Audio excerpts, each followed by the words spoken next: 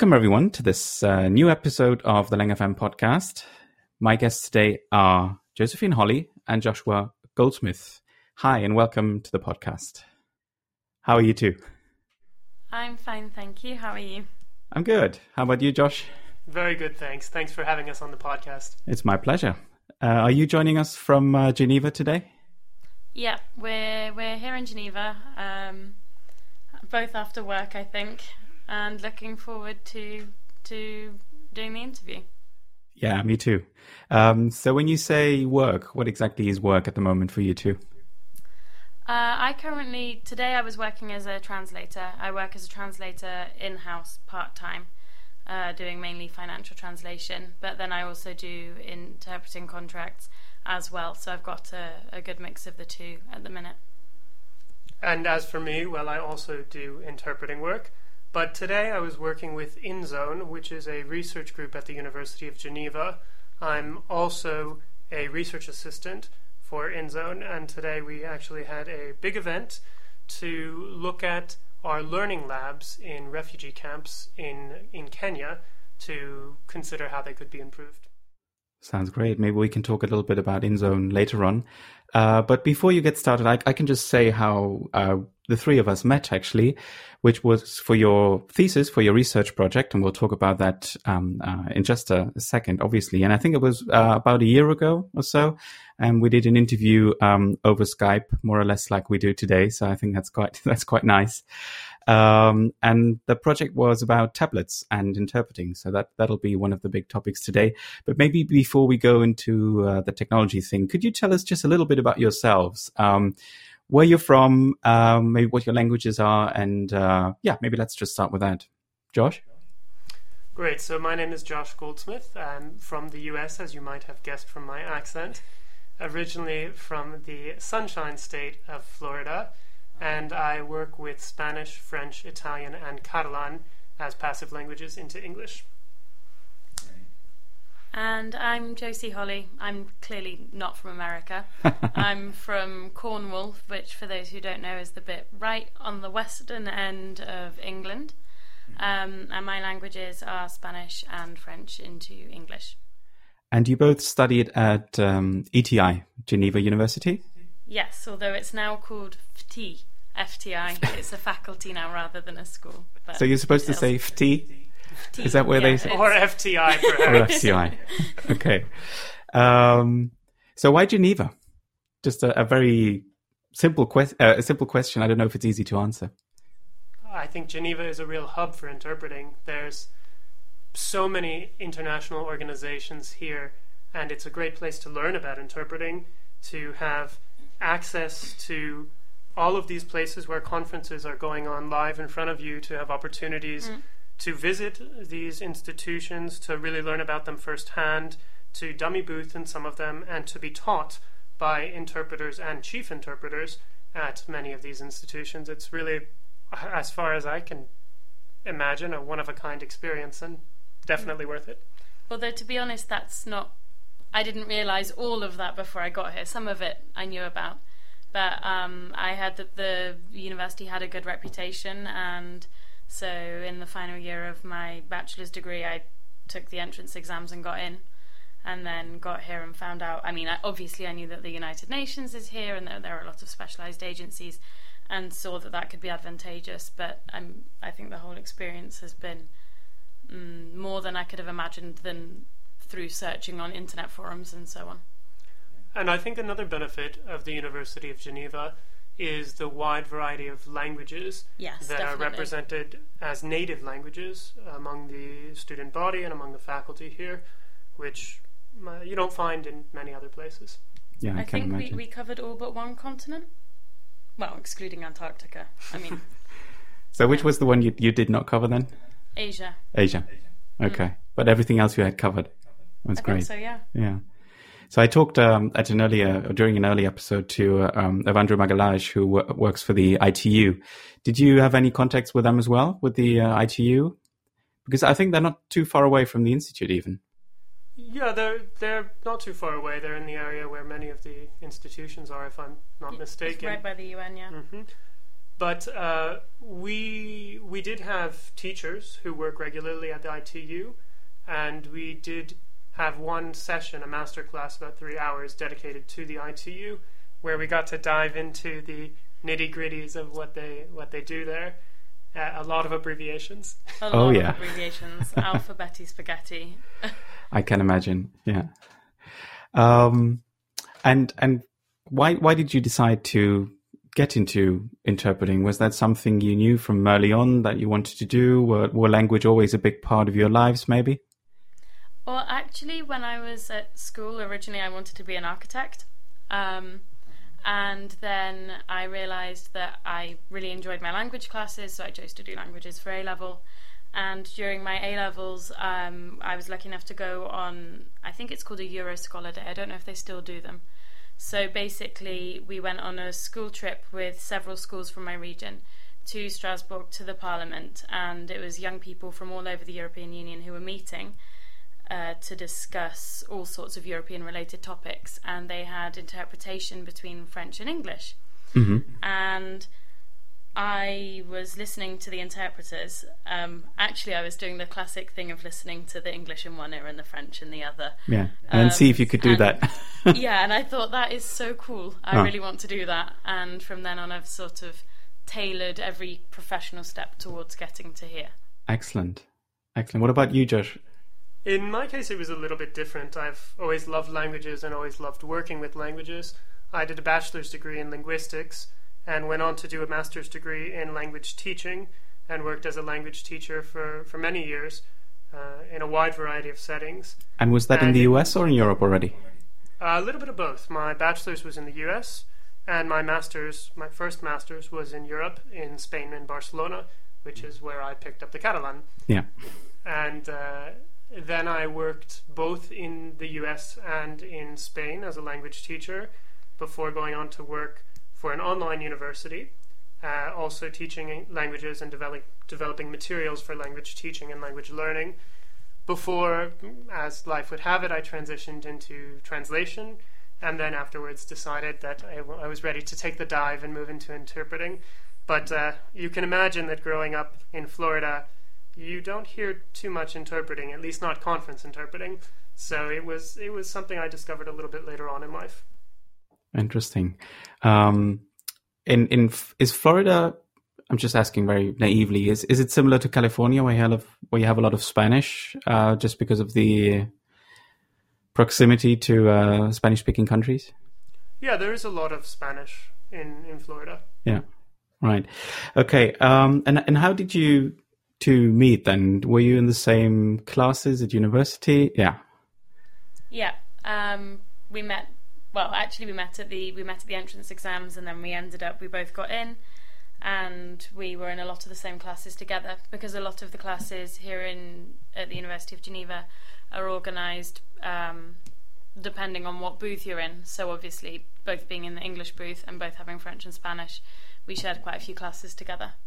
And I suppose it's not a huge group of students, I mean, in general, so you obviously meet each other regularly, right? And then you found out that you're both... Sorry? We spent a lot of time together. Too much time at times, I think. Yeah, especially during the project, I would assume, yeah. And then you somehow figured out that you were both very much into technology, or how did that happen?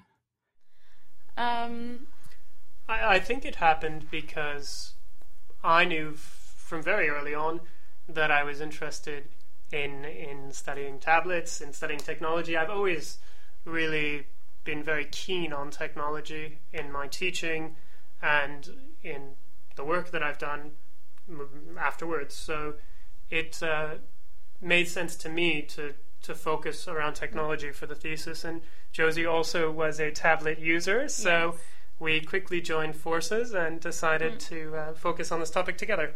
Yeah. Maybe we can just quickly talk about how the three of us first met in person, which was in Geneva as well, about a year ago, I think January 2015, because we're in touch in relation to this project we're going to talk about in a second.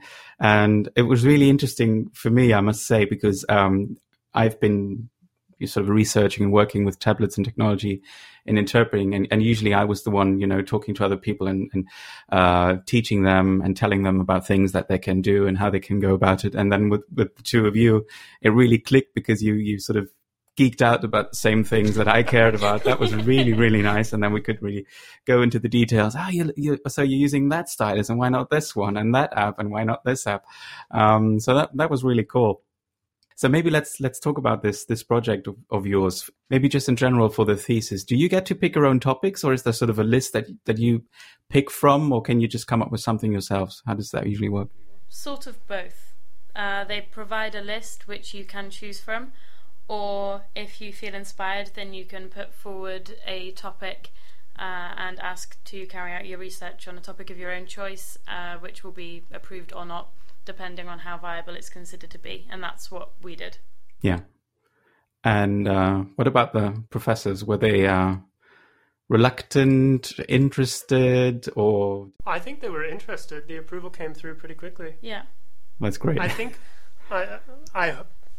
I think that they recognize that this is something that's cutting edge in the field, that there is a real role for technology. There's some interesting research on other aspects of technology coming out of this university. A very interesting study about remote interpreting, which has been carried out by the chair of the department, Killian Sieber. And so I think it was a logical complement to some of the other work that's being done. Yeah, I think the whole department's pretty geared towards using new technologies, particularly about how to use them to help the profession, because obviously there's often a lot of kickback with new technologies. Some people say that they're a hindrance, that they're not necessary, that you don't need them, that they will distract you, whereas I think our department's very forward-looking in that they understand that while in some cases, yes, it might be a hindrance, but in a myriad of other ways they can help you be in terms of training, in terms of interpreting itself, and also in terms not just the training but the way in which you learn as well. One of our professors, Manuel Emoto, also developed an online platform to really look at online interaction of students, and it's something that we used every single day. Yeah, the courses here are taught on a virtual learning platform, at least partially. Of course, there's an in-person component, which is a very important component of the courses, for the master's degree at least, but many other components of what the interpreting department does are also using similar platforms based on the same infrastructure. And so there's a virtual doctoral school which uses the same infrastructure, and the in-zone courses, which are blended learning courses. So there is a brief in-person component followed by a much longer online component. These also use the same platform. So there's a lot of work around technology that's been done here, and that I think our research fell squarely within that. And even within those staff members who don't do research, I think the vast majority would use a tablet or a laptop in the booth, or if not in the booth, then for preparation. And so then you get to the point where you think, well, why not for consecutive as well? If it's so common for simultaneous, then why not for consecutive? Yeah. Now I was going to say as well that your project seems to be a very good fit for the culture at the institute as well.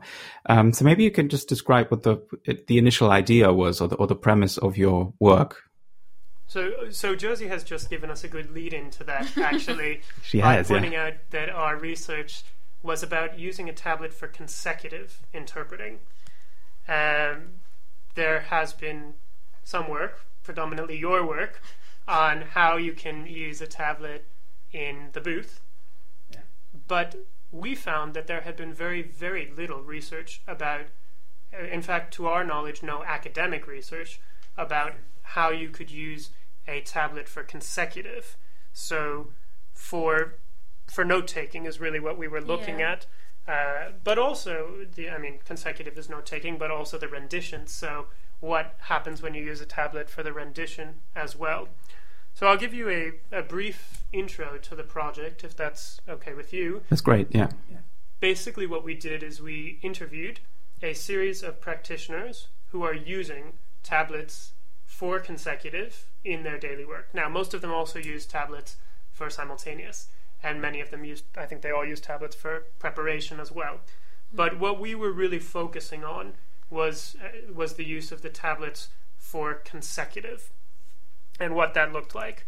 So we spoke to 6 different people, all of whom were members of professional interpreting associations or professional translation associations or translation and interpreting associations in a variety of different markets in both Europe and the United States, but some who also traveled extensively all across North and South America. And they were a combination of freelance and staff interpreters. We spoke predominantly to freelance interpreters, but also to a staff interpreter, and people with a lot of experience, people who had almost 20 years of experience averaged out over all of these interpreters. It turned out that many of these interpreters did a lot of consecutive. The average actually was 15 days of consecutive a month. That's quite a bit, yeah. Quite a bit, a rather impressive number. And they'd been using tablets for anywhere between a year and 4 years at the time that we interviewed them, and for a wide variety in terms of the number of assignments on which they'd used a tablet, but many fell in the 100, 150, 200. The average was about 86 in terms of the average number of assignments that people had been using tablets for. So people who did have a good amount of experience using the tablets.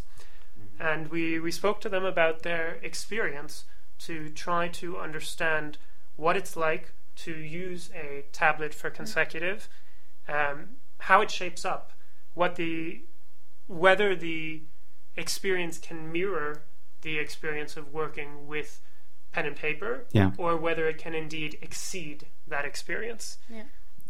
I think it's also important to point out here that I think a majority of the participants were also involved in more or less formal training of peers or new interpreters.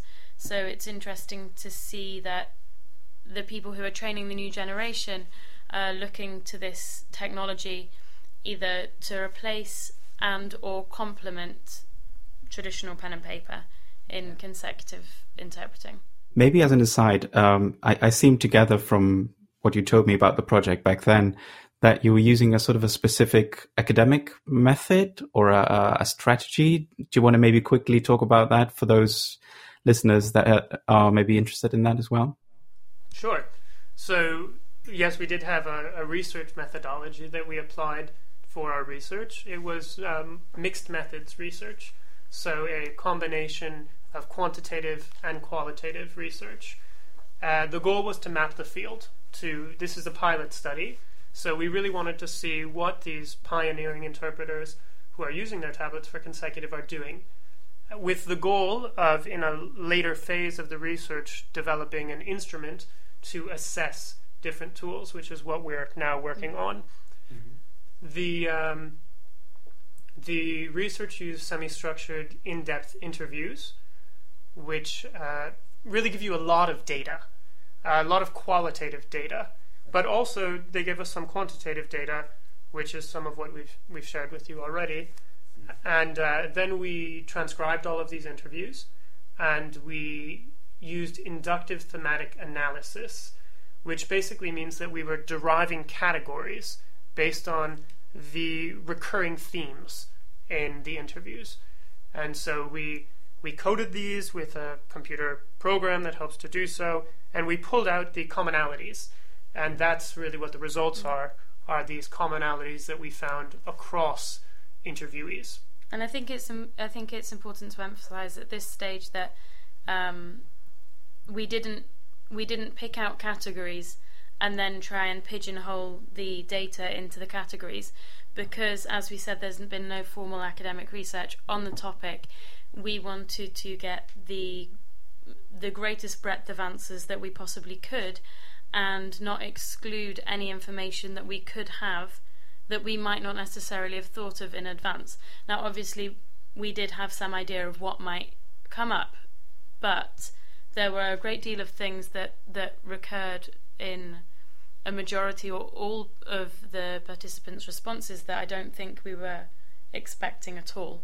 So I think it's very important to have that idea as part of the pilot study, that we were sort of led by the answers rather than imposing something onto them. Yeah, that's what a semi-structured interview is good for, is that you can really probe based on what the people you're speaking to are telling you and explore. We didn't have to say, oh, actually what you're saying now falls outside what we wanted to hear, so we'll stop you.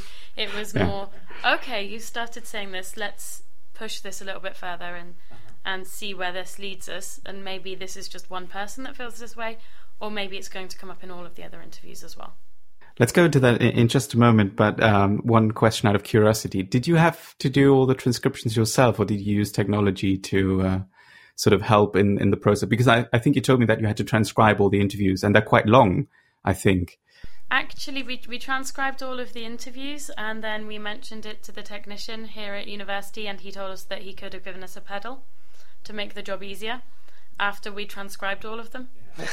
But didn't you transcribe, for some of the ones you worked on, Josie, you actually used dictation software, right? You shadowed the interviews in order to have your voice be automatically recognized and transcribed, which sped things up a bit. Yeah, I slowed the interviews down. I slowed down the audio, and then I put my earphones in and shadowed the interviews and dictated them. So you had a bit of shadowing practice as you went along.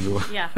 Very interesting. Every little helps. Yeah, exactly. But I suppose it was indeed a lot of work, but definitely worth it. Because the data really is very interesting. Now, you said that some things may have surprised you, and maybe there have been a few commonalities. Maybe let's start with I don't know if you would call it surprises, but were there any results that you did not expect? Because you yourself, you've used tablets as well in the interpreting context. Was there anything that really surprised you, or that you would not have expected? Well, I think one thing that surprised us was that most of the people we spoke to were trainers or had engaged in some degree of training. Mm-hmm. Another thing that surprised me, I think, was to see all of the different settings that people were working in.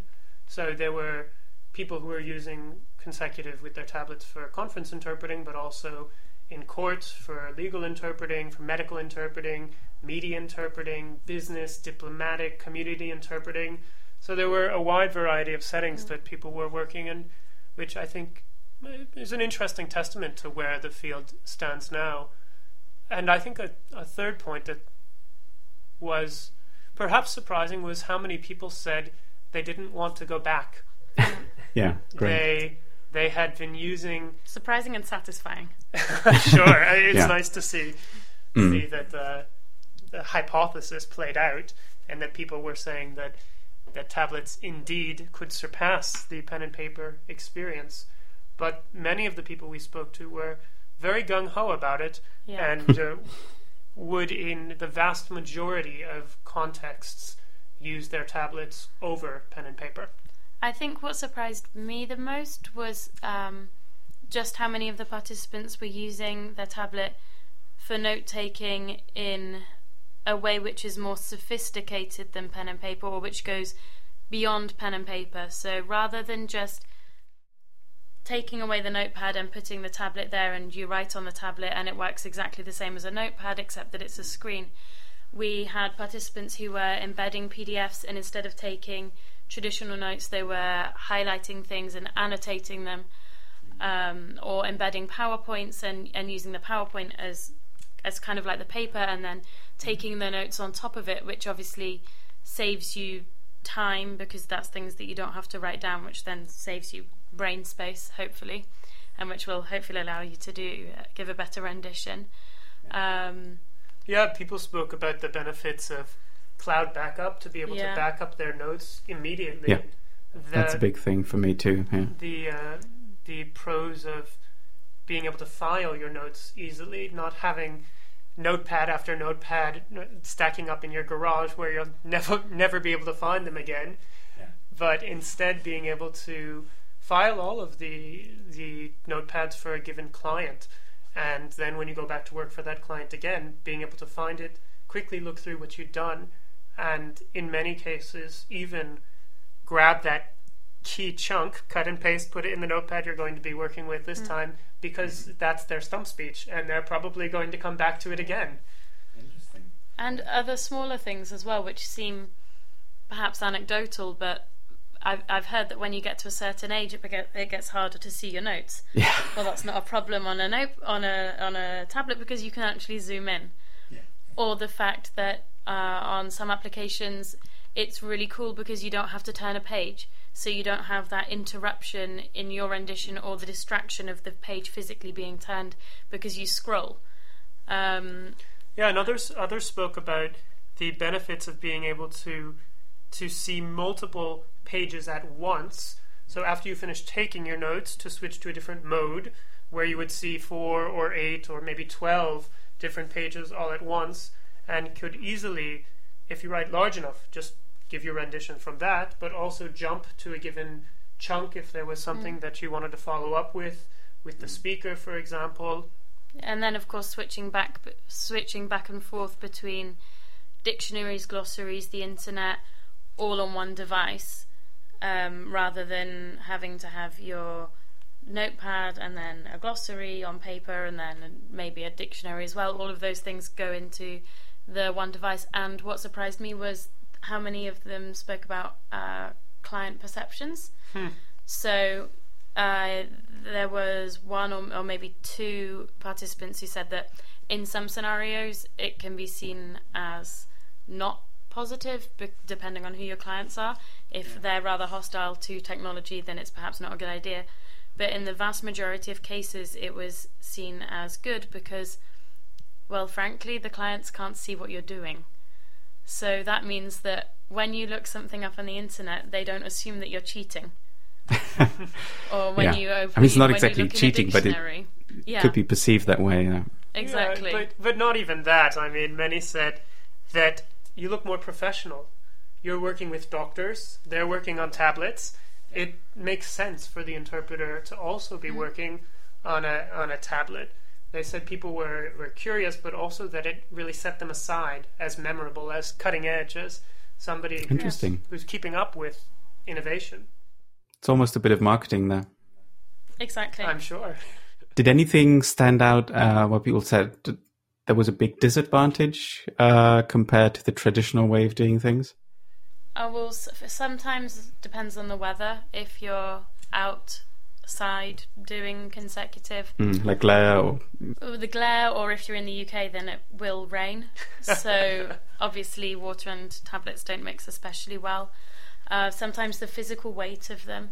One of our participants particularly liked the Windows Surface, but the bigger version, and the drawback to that is that it's quite heavy.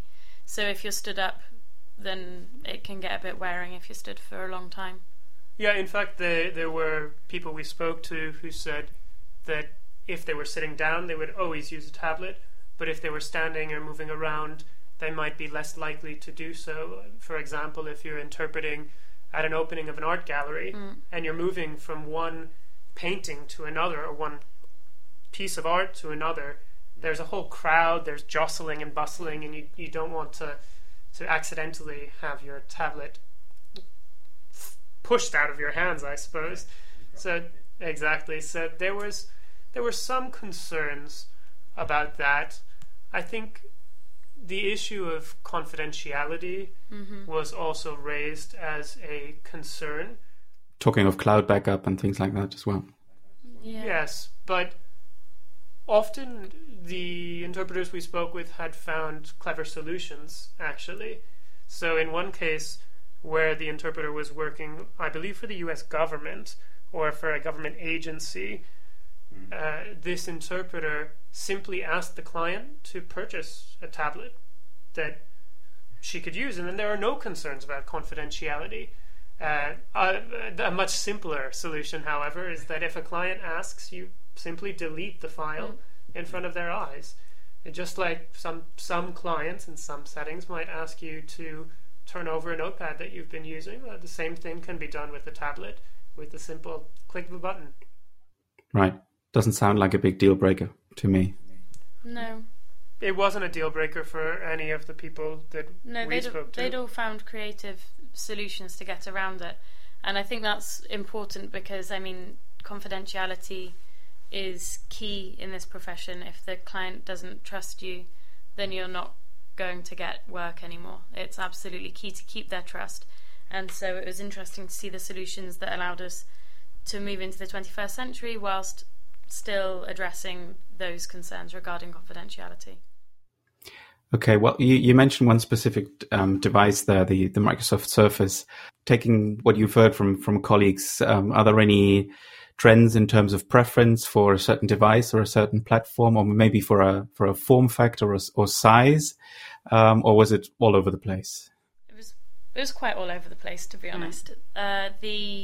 We had several models of iPad mentioned: the iPad Mini, iPad 2, iPad Air.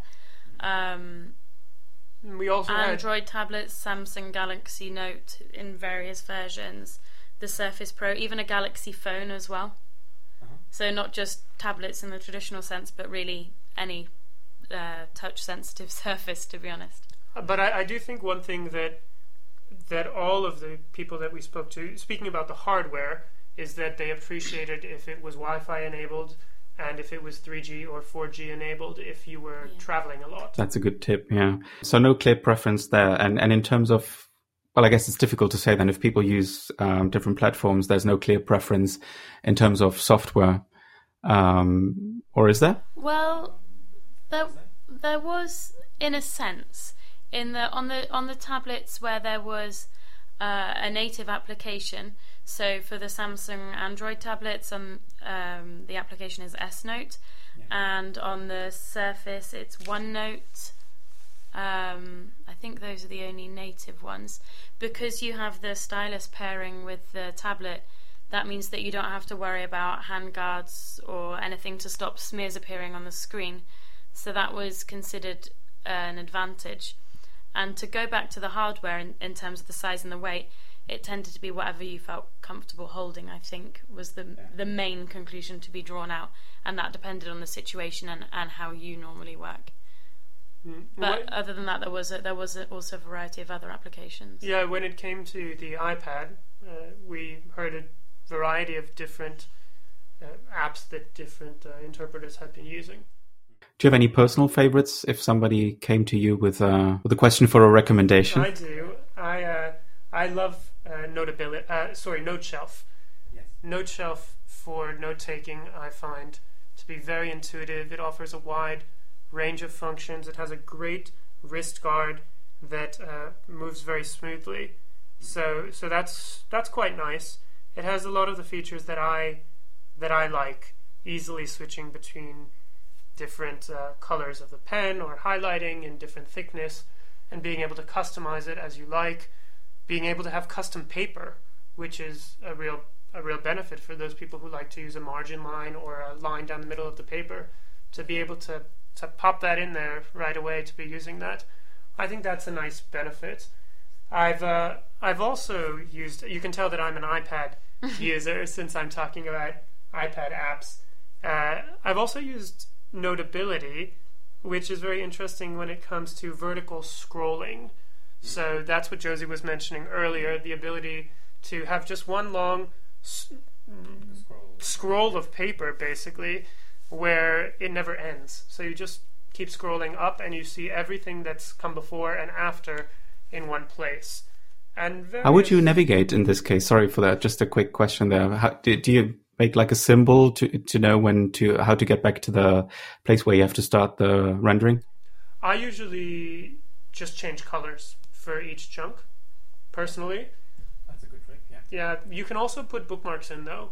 So it's not something I've done, but it is something that one can do, to put a bookmark or just draw a very large squiggly line.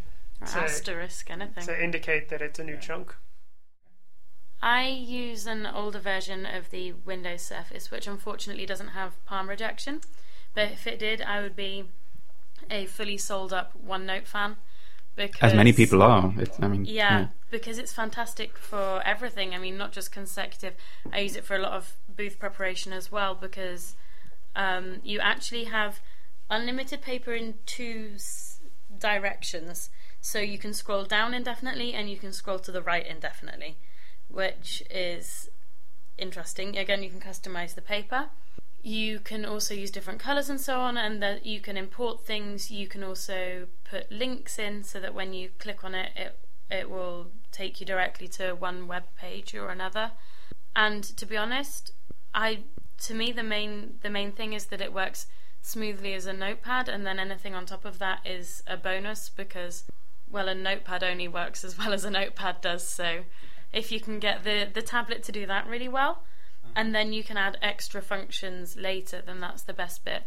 And I love the idea of scrolling, because I think that has a huge advantage over turning pages on a notepad, because it just keeps going, it's seamless. You don't have that moment where you have an idea split over 2 pages and you have to turn the page and it sort of breaks the spell somehow, both for you and for the audience. So I would definitely go OneNote. So you're using the pen or stylus that comes with the Surface then? No, I've done some testing on somebody else's, but I have an older version. And that didn't come with a stylus? No, it doesn't come with a stylus, so you just have to use one of the ones that doesn't pair. And OneNote doesn't have a hand guard. And for me, holding your hand off the page or wearing a funky glove or things like that don't really do it for me, unfortunately. Yeah, it's a bit of a hassle. And then I tried several other applications with hand guards, and for me, the hand guards, it just didn't work somehow. I kept missing the hand guard, writing on the screen with my hand, trying to scroll and drawing lines everywhere. So I think for me, a stylus that pairs with the tablet is what I need, really. I think it's worth noting that these wrist guards come in different shapes and sizes. Yeah. Some of them move automatically as you write. Others are a line drawn across the page. Other is a line that you can move up and down. It really depends. So you need to find one that really fits your needs. And of course, many people did speak about the benefits of having a stylus that paired with the tablet. Now, at the point that we did this research, I think it was still early in the pairing revolution, at least for the iPad. Many people did use the S Pen or the Surface Pen, but for the iPad, the people we spoke to didn't tend to use. Well, I think Apple has refused to do styluses on not anymore. Ideological grounds. Not anymore. They've not changed. Anymore. Things there are changing. It's unusual for them to be a step behind. No, but I will note that when we spoke to iPad users, they did coalesce around 2 styluses in particular that they liked. One being the Bamboo suite of styluses, and another being the Cosmonaut, which are 2 radically different styluses. One is very small, is like a pen basically, with a relatively small nib. I think it's 5 millimeters in diameter, and the Cosmonaut, on the other hand, it looks like a big chunky crayon. Yeah, like a Sharpie. Sharpie, even bigger around than a Sharpie, I think. Going on a whiteboard marker almost. Yeah. So the diameter of the stylus itself is huge. It's probably 1.5 centimeters, 2 centimeters, and so it's a pretty hefty stylus. But many people actually liked it a lot. It's not my favorite, but it's a very interesting option. It just goes to show that you don't necessarily want it to mimic pen and paper in terms of how it feels. Yeah, and I think it's also a testament to something else, which is the fact that when we use pen and paper, people use all different types of pens and all different types of paper, and some people like pens that write fast, and some people like pens that write slow, and some people like pens that write bold, and so on and so forth. Mm-hmm. The same was the case with the research that we did. The respondents in our research really had a wide variety of preferences. Except that their styluses do present an advantage over pen and paper, which is that if you like writing with a fine nib but you want a thick line, with pen and paper you can't really do that, whereas with a stylus you can have a really fine nib but you can have it producing a really thick line, or vice versa. Yeah, and there were some other benefits of styluses that were noted as well, such as the fact that some have a button that you can click to you can program it in various ways, so to change color or to turn into an eraser. There are some styluses that you flip over and actually erase on the screen with the back end of the stylus. Yeah. There are some styluses that have a stylus on one end and a pen on the other, so that it can be used for both functions. Sort of as a backup, yeah. But I suppose there was a consensus that for consecutive note-taking, you would not use the finger, but instead a stylus of some sort. No, not entirely. Most said that they would prefer to use a stylus, but that if push came to shove, they could use their fingertip. There were a couple who said that. Yeah, they said it in a sort of emergency as a last resort context. If push came to shove, then they had turned to their fingertip, and it worked. But I think there was one participant actually who said that they used a stylus generally, but they couldn't see why it would make a difference to use your finger. It's just that we're not used to writing that way. This participant was very, very into technology and was very interested in what will happen in general and in the field of interpreting when we go into ways of inputting information that are beyond what we already know. So, for example, inputting information by moving your eyes or moving your body rather than actually touching the technology. So that participant was really looking at it not from the point of view of this tablet replaces a notebook, rather than it was more, this is a tool that I can use to note take, and it is different from a notebook, and I will use it to the maximum extent possible. Okay. And I think it's worth noting that many of the people we spoke to also were exploring other types of technology and the way that it could be used both as a teaching tool and as a tool for practitioners. So they spoke about using the what is this pen called? The pens that they use for SimConsec, the smart pen, or digital pens, which have a wide variety of benefits that I think we should maybe leave for another chat, because otherwise we'll be going on for a long time, and that also was not the focus of our research, but interesting nevertheless. That's true. I was going to ask about that if because some of the, or actually many of the note-taking apps also allow you to record audio. Did anybody mention that sort of as a backup, or you know, in the context of that SimConsec technique? Did anybody use that? They did. Yeah. A few of the people mentioned using audio, or the benefits of being able to record audio as you were also writing. It seems that there are some applications where the recording and the audio pair, so you can go back just like with the smart pen to click on a given spot in your notes and hear what was said at that time. We didn't play with these apps ourselves, but there were people who told us that they were using them. Interesting. Yeah.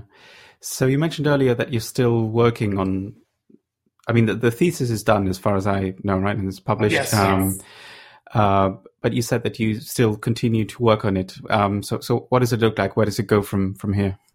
So one of the main takeaways of the thesis was a series of lists of features to consider when assessing a tablet, when assessing an application, and when assessing a stylus. Many of the things that we've already listed in the conversation today.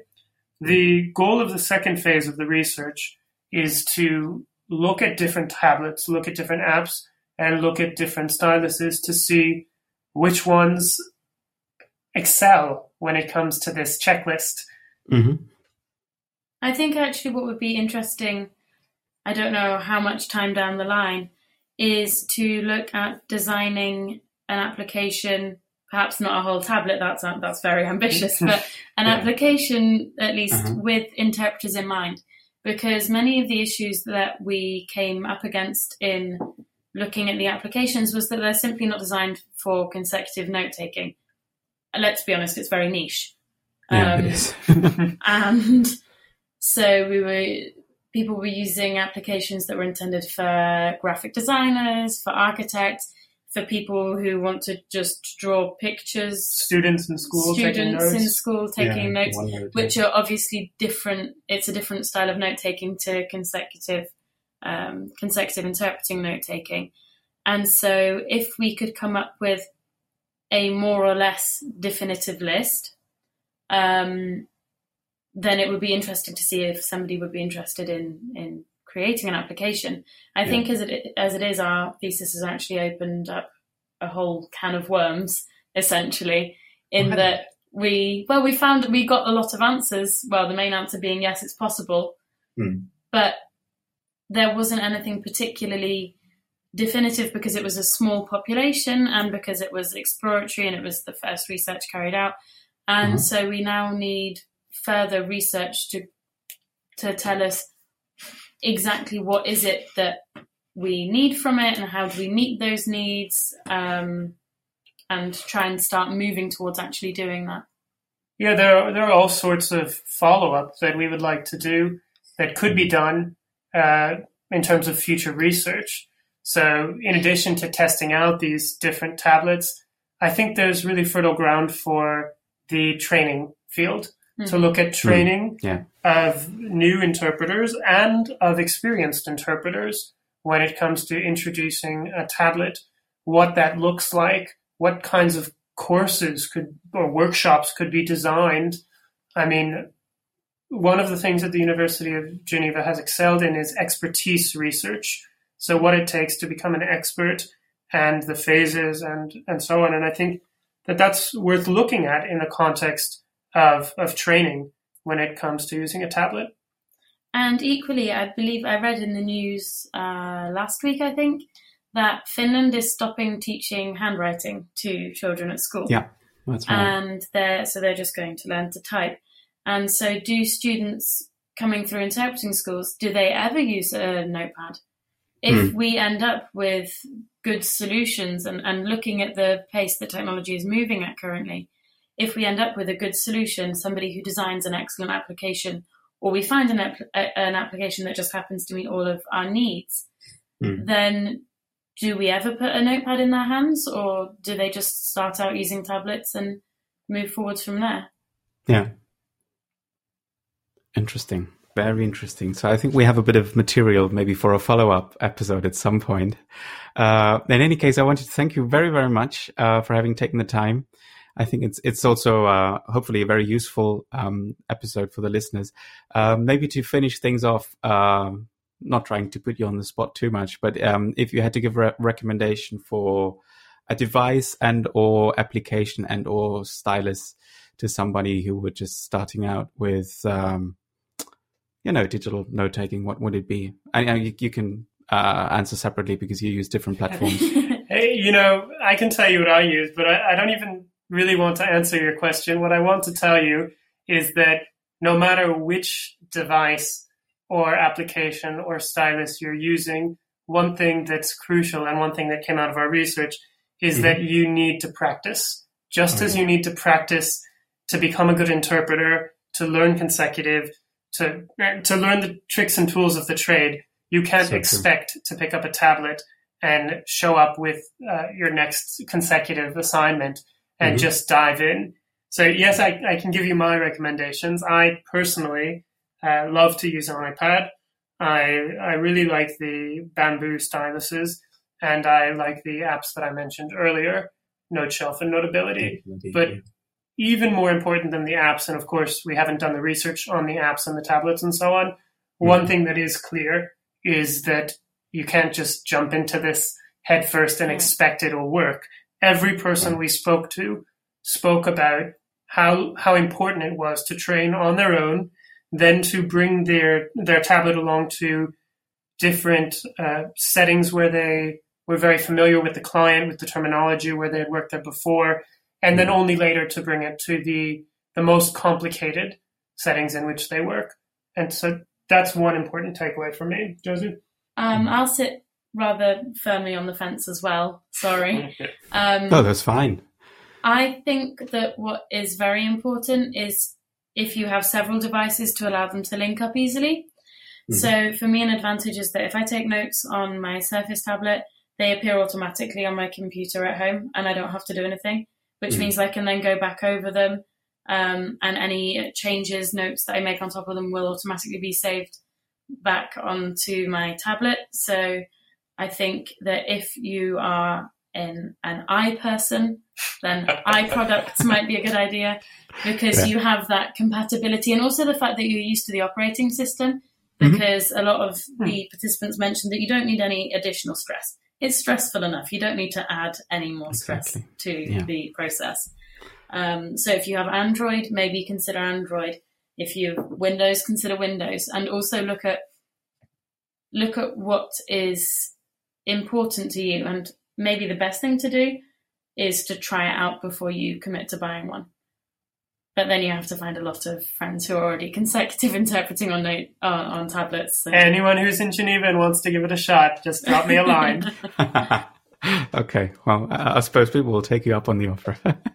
Okay, thank you so much, Josie and Josh, for having taken the time and giving us so much useful advice and also insight into your research, and all the best. Thank you.